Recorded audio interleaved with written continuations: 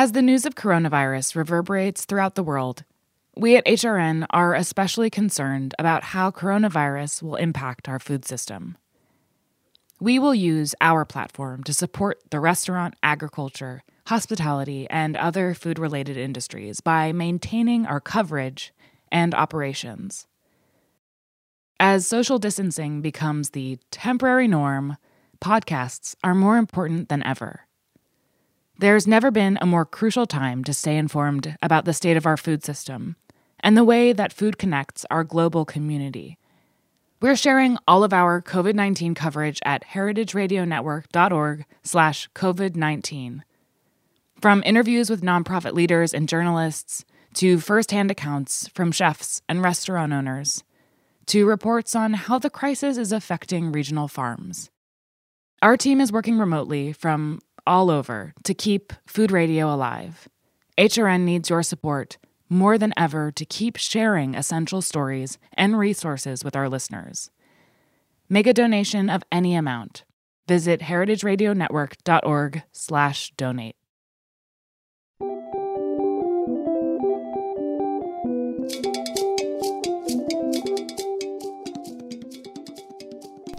Welcome to Food Without Borders, a show about food, politics, and identity.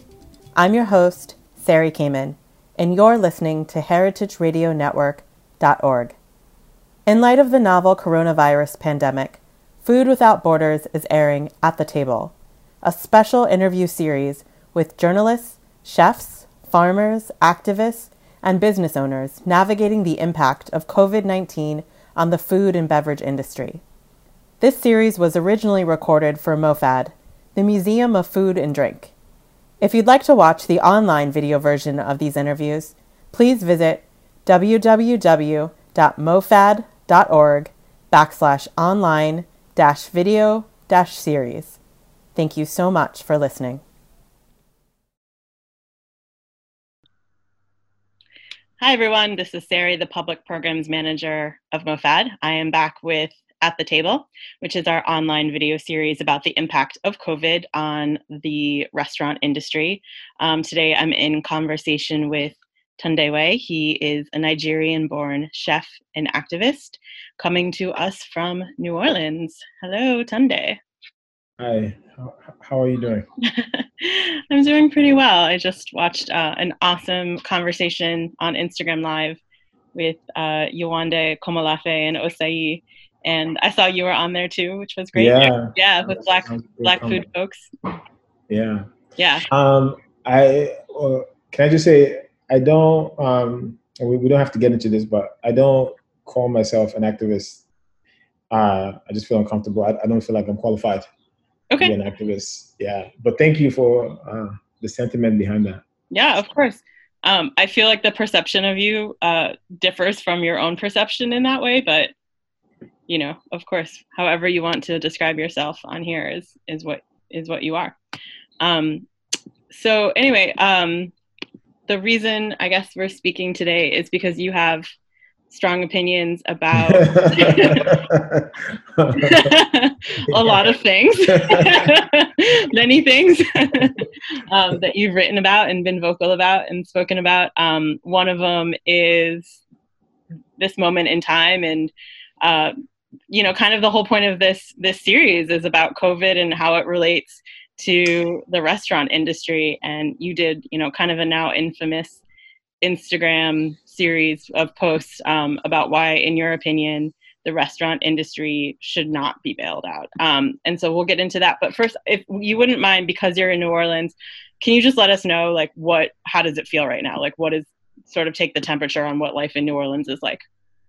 Yeah, well, it's hard to say that because most life is, and I think it should be anyway, it's confined to a small space. So I'm not in as much communion with the city as I was before the lockdown. So all that to say that the life that I know about New Orleans is mostly mine, and it's you know, mine and just the immediate community around me. So I mostly stay within like a 1 mile radius of where I live, you know, go to the grocery store and come back and that kind of stuff. So it's pretty quiet. It's like a weekend. It's pretty chill. The energy is like laid back. So that's what life is like for me. But obviously, New Orleans is at the center of the pandemic in a way. Yeah. And so for a lot of people, I'm sure it's not the same thing. So I can't speak to what people are experiencing who are dealing with this virus, or people who have to go to work every day and be on the front lines and stuff like that. I could just say, like, here it just seems kind of relaxed and slow, and I'm sure there's anxiety behind or beneath that. Yeah. Yeah, so it is. Well, thanks for speaking to your experience about your life right now in New Orleans.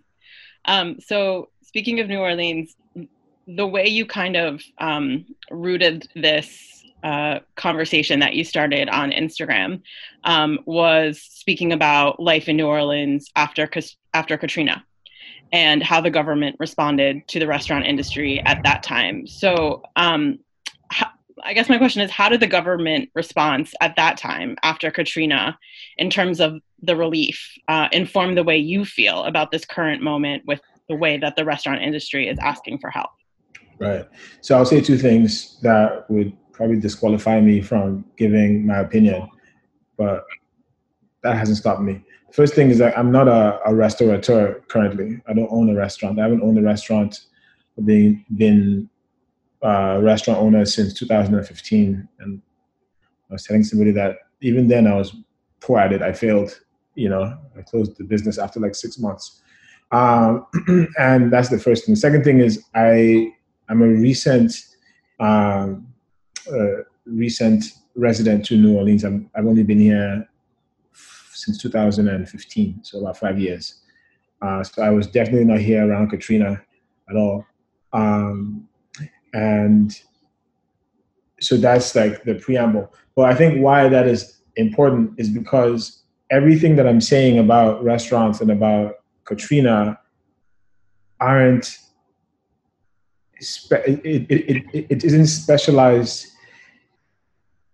information. It isn't from my experience. This is public knowledge. If you just scan briefly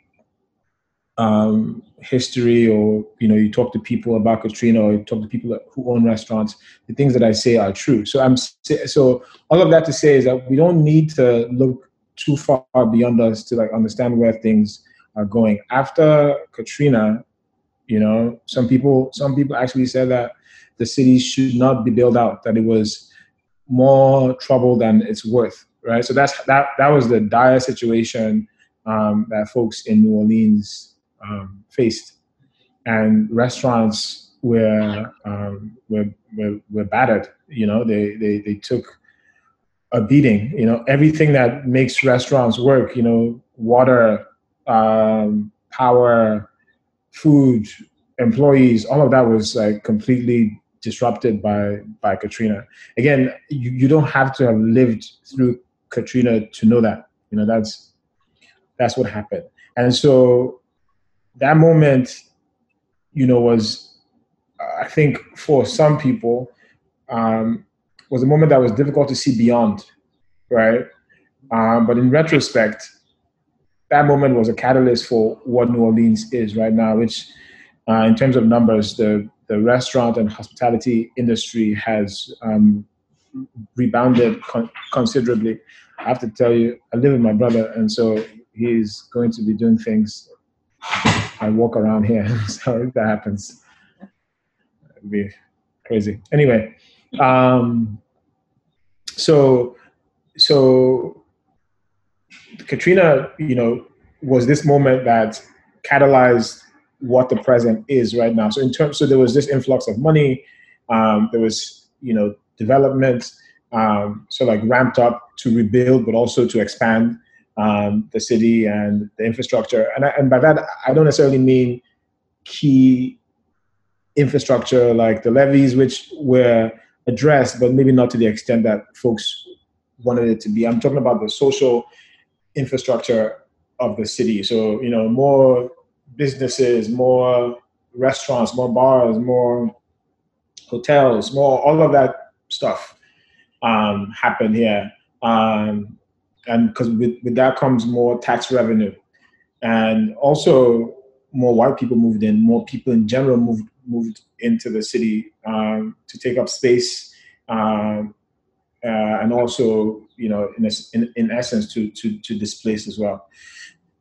And so, if Katrina is a moment that caused this sort of like once in a generation disruption or break in our social and economic lives, and the pandemic is not just that, but also a more broadly encompassing reality. So Katrina was about New Orleans. The pandemic is about the globe.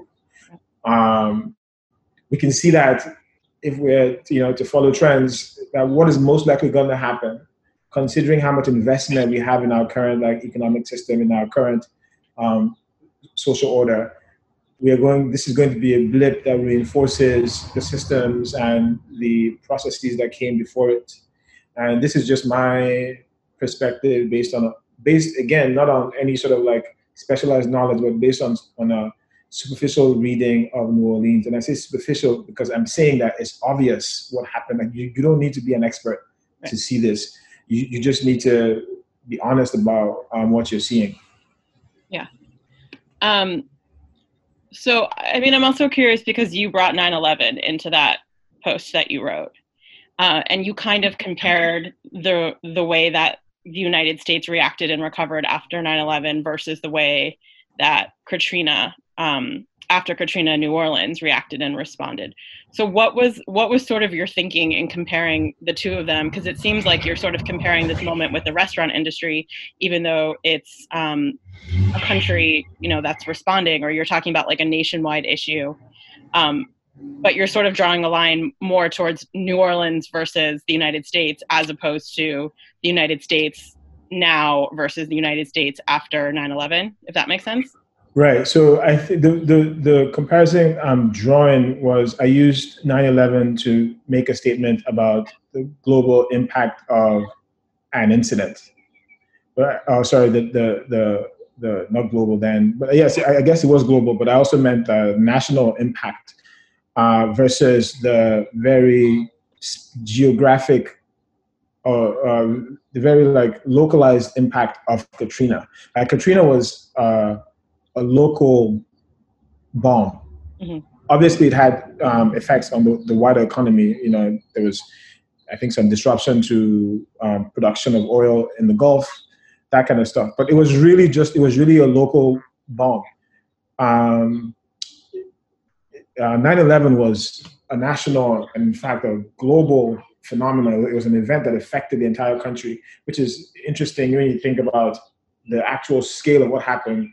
But its effect, rippled throughout the consciousness of all Americans, and so, there was a whole new security apparatus that was created after 9/11, right? So that was how significant it was. So my point in connecting the pandemic to 9/11 and Katrina is to give examples of the scale of events. The first scale was 9/11, which was national and global, and talk about how that affected the way we interact with our ideas of freedom and security.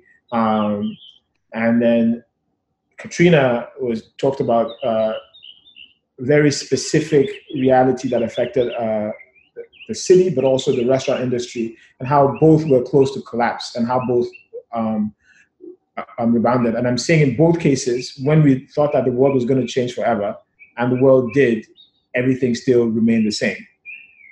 Yeah, you said something. I think in that post that you wrote, still we're on the verge of nothing new. Yeah. And I thought, everything that you wrote was, so poignant, but that in particular, sort of stopped me in my tracks. The idea of being on this precipice of having an opportunity for change, and then of course just proceeding. Yeah. first of all, the birds here are just violent with their chirping. So sorry about that. Actually, I think it's kind of beautiful. I love it. Like people call me and they're like, what the fuck is going on? I'm like, these birds, man, they're just out here. Violent was not the word that came to mind. Trying to sleep at like 3 a.m. in the morning and they just keep going. So yes, I'm working on this other project with a friend. There's a short documentary project that has now, so it wasn't inspired by the essay, but it's now like a companion piece to the essay, and we're going to release the first episode, I think tomorrow or something. But in it, I make a comment, and this is true, it's what I believe, that there's a difference between, and this is semantic, but the principle is true. There's a difference between like evolution and revolution, right? And let's just assume that I get to decide the definitions. So evolution is sort of like adaptive change over time. You know, you adapt to circumstances. And then revolution is like a radical break with the past for a new future, or a paradigm shift, moving from one reality to another reality. That is a revolution. And I think that oftentimes we conflate like evolution with progress. And progress means that things are getting better. Evolution is the reality that we all have to live. We all have to adapt, you know? So there's nothing extraordinary about evolving, right? There's nothing extraordinary about the fact that things are going to change.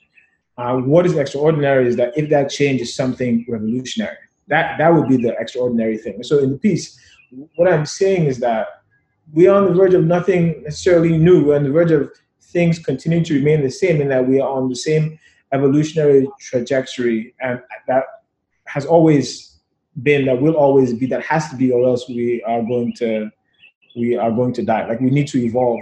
And the conflation of evolution with progress, or the conflation of evolution with revolution, is what gives us the idea that when we face this sort of like cataclysmic event, and there's a really concerted effort in response to the event, that we can expect something revolutionary.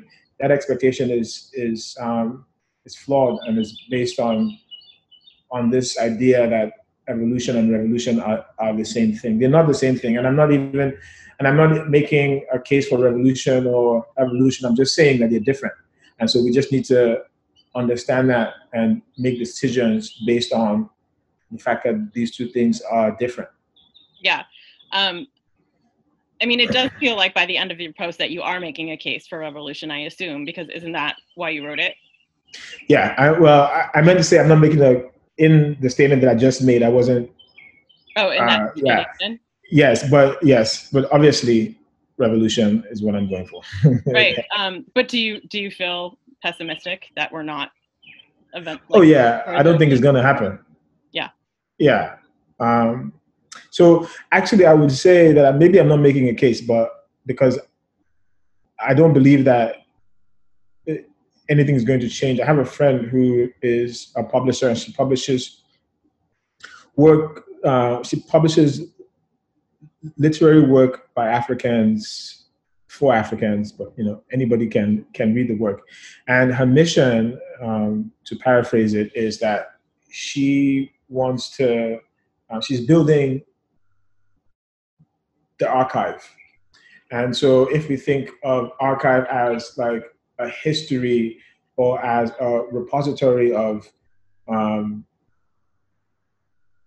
lessons, stories, feelings, then telling stories about who we are and having those stories told by the people who actually experience those things means that the archive is more true than not, right? As opposed to other people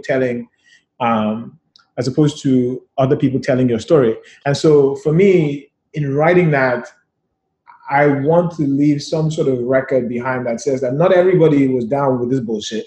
Yeah. Not everybody said bail out the restaurant industry. Not everybody said the restaurant industry is more important than the airline industry. Not everybody said that the way to get out of the reality of disparity and inequality in our system is to give businesses, loans, and have them pay it back over 2 months or whatever. Like, not everybody was down for that shit, So there are folks, myself included, and other people too, who were saying and are saying that no, let's think about things differently. And so, to the extent that is revolutionary, sure, then that's what it is. But I don't think that. First of all, I don't even have enough power or influence to make my revolution happen. And I don't think that it's going to happen because there's too much investment in the way things are currently. Right. So, I mean, just to be clear, you're kind of, the way I sort of interpreted what you wrote is you kind of served up New Orleans as like a micro example, and like America post 9/11 is like a macro example, and said, there was opportunity both times for revolution to happen, but instead what occurred was evolution. Yeah. There was response, and there was people who called for revolution, and then ultimately we still have capitalism, and that's the story. Yeah, and I think you make my point better than I did, especially. No, I don't think so. No, but especially with the 9/11 thing, we forget. I mean, because of the overwhelming archive or canon in favor of what happened, we forget that there were people who said, "Look, this is not a time for war. This is a time to think about America's like geopolitical relationship with other countries, with Muslim countries, with other folks. Like, this is a time to do something different." Yeah. Right? There were people who said that, and I didn't necessarily address that at all in my essay, and I probably should have. So that's the point that I'm making by saying what I said, is that yes, that this is a missed opportunity, and I feel like the opportunity is already gone in this moment. Right? People are talking about reopening states. I mean, some states are already kind of partially open. I don't think there's probably going to be any sort of like radical stimulus package. I think that moment was probably 2 relief packages ago, and that's gone. So the moment is lost in my mind, which isn't to like condemn our future to the same thing, but just to say that we need to piggyback on another moment or another effort if we want to get something different. Yeah. Can you just explain, for those who haven't read your writing, like, what is your sort of fundamental critique in which the way that restaurants are asking for relief? I think, fundamental critique. Well, the fundamental critique is that we have disparity in the restaurant industry and in the economy at large. And there are different kinds of disparity, but the disparities that we have are material, in that there are people who don't have enough, and there are consequences to not having enough. And so if you don't have enough of your material needs met, it means that in plain terms, you have poor housing, poor education, poor healthcare or no healthcare, poor jobs, poor leisure, just poor outcomes in general. And the folks who do have, and have can look like a lot of things. I don't want to simplify and say, well, they're rich and they're poor. The people who have and the people who don't have, and have could look like access. It could look like other forms of capital that isn't necessarily financial. But the people who do have at the expense of the people who don't. And in my critique, what was said explicitly and not and implicitly was that there is a lot of language around solidarity, right? But what is really happening is an entrenchment of the order that exists, right? Restaurant owners have a certain wealth position relative to the workers who create the value for these businesses currently. And I say currently because in some future, maybe robots are going to replace us. Probably. But whatever sort of help or assistance that folks are asking for from the government affects workers and owners in different ways.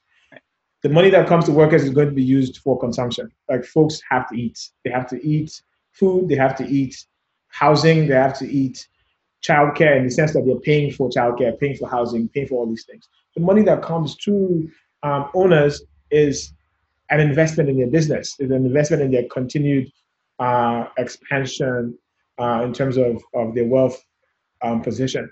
And if we remember that in the current system, the continued expansion of wealth is at the expense of folks who don't have. So we're basically asking the government to subsidize the unequal status that already exists and maybe even expand it. So this is my fundamental critique is that we are entrenching the system as it is, and we're using language that is that suggests that we want different when we don't want different. And if we do want different, these are the things that we could do. We can ignore restaurants or be agnostic about the industries that get built out and focus on the people who make up the industries and who we call workers or labor or employees. We can ensure that those folks have access to healthcare, quality housing, quality jobs, quality leisure, and all these other surrounding benefits that make living worthwhile in general. Yeah, right. So I guess your point is that the restaurants are asking for money in order to enable themselves to return to the status quo. Yeah. Without addressing any sort of systemic issue whatsoever. So like the workers have money that acts as a Band-Aid so they can temporarily, deal with their immediate issues at hand. And then the restaurants continue to profit off the backs of their workers. Yeah. And this is a nuanced point, right? Because for some people, when folks hear that, they think that the assumption is that owners are living off or living high off the hog, or whatever the expression goes. Mm-hmm. I'm not saying that owners aren't struggling. Of course they are. I'm not saying that some owners right now can't meet their bills. Mm-hmm. Of course some can't. So there are different levels of precarity. Whether you're an owner or worker. What I am saying though is that the investment in owners or workers is disparate. Mm-hmm. There are different kinds of investment in our economic system, right? It's like one is a loan, one is like an investment in your business, and businesses are meant to create profits and accrue interest and all that stuff. So that one is that, and the other is something else. Is we'll give you a stimulus check, or we'll give you insurance benefits so you can just keep consuming. Yeah. Right. So these are two different realities. But if we just again ignored the labels of owners and workers and just took care of people, because owners are people too, then the owner presumably may also rethink their position. Like if they don't have to be stressed 70 hours out of the week and worry about how they're going to meet payroll and pay their suppliers and stay in business, but they can work a decent number of hours and then also have the same things that we're talking about that workers need: healthcare, housing, education, childcare, benefits, leisure. Then maybe they rethink the entire reason why they are in that business. Maybe they don't want to be there and they think that's the only option they have. There's a definition of capitalism that says capitalism is a lack of choice. If you want to live in a home that has electricity connected to the grid, for example, you can't do it outside of a capitalist system. If you don't have access to certain things, you can't do that outside of the capitalist system. And I think both owners and workers, again, which are just people, we're all trapped in this certain reality, and we are either side of the same coin, and I'm not quite sure who it serves. Yeah. Ultimately, I know that some people are benefiting more than others, but ultimately it doesn't serve us to the extent that we think it does. Mm-hmm. Yeah, which is why you wrote so beautifully that the restaurant industry is the best lens. in which to examine American capitalist values. Yeah.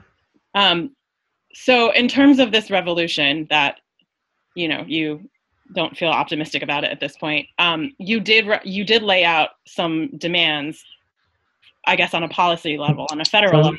Some demands to my Instagram followers. I demand you guys do this. Right.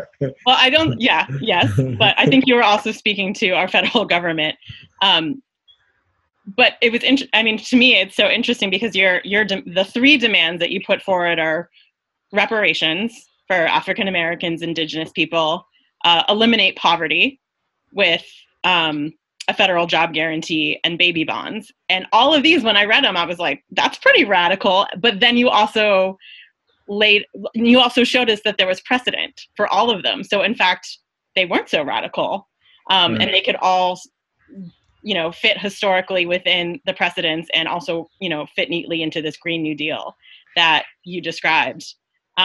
So if we can kind of pivot to if there's any sort of window at this point for revolution, maybe not with all of these policy demands being met, because, how realistic is that? But is there any way to shift at this point, I think, within the restaurant industry for those owners who are, like you, care about possibly creating some changes and shifts so that we do have a more equitable industry going forward? What would that look like? How would that have to happen? Yeah, so I would say that those three things or 2.5 things that I mentioned aren't my ideas. And so just to be clear, and they're just a product of the reading that I have done. Those specific ideas as packaged together come from an economist named Sandy Darity, who does work around racial wealth disparity. And he's an economist from Duke University. So those are his, packaged together as that are his ideas. Now, the individual policy recommendations don't necessarily belong to him. This is like the product of a lot of research that other folks have done. And then the Green New Deal is, again, that's also like a policy brief, or rather not a brief, but a policy proposal that has been around. I think most of us identify the Green New Deal with AOC, but has been around long before her, and that folks have been working on. So, have you ever been? I'm just curious. Have you ever been in touch with her? No. Okay. Yeah. So, I guess I'm saying all that to say that there is like a rich history of people, not even a history, it's a rich present of people like doing this work, serious people doing this work. And to your point, things like reparations have happened, in all sorts of different like weird ways, are still going on. Like if you look at, well, let me not say what I can't like back up with facts right now, but yeah, reparations has happened, and the I think the baby bonds one, I'm not sure. I'm not sure if that, they're different. That the baby bonds thing is based on programs that currently exist, right? Like some folks can, pay divert money towards certain accounts for college tuition, and those have certain tax benefits and stuff like that. So there are mechanisms to make this happen. The federal jobs guarantee is basically what we have right now with unemployment insurance, right? The government has basically created a floor for wages, and so if you make more on unemployment than you would at a job, it makes sense that you wouldn't take a job, But again, there are all these complex emotional realities attached to that, because I believe that people actually want to work, doing something that's valuable. Anyway, so to respond to your question directly, I think that the opportunity for these like larger reforms may have passed, but what still remains is the tremendous organizing potential that we are seeing activated by ownership. And I'm talking specifically about the IRC, the Independent Restaurant Coalition, And I'm only talking about them because they are generally the group that seems closer to the ground. The NRA, the National Restaurant Association, it's a mix of different kinds of food businesses, but from what I understand and from the impression that I get is dominated by larger food businesses like McDonald's, Disney, and these like larger companies who have much more clout. But the NRA and the IRC to me are the same thing, with all due respect, in that they're both advocating for themselves.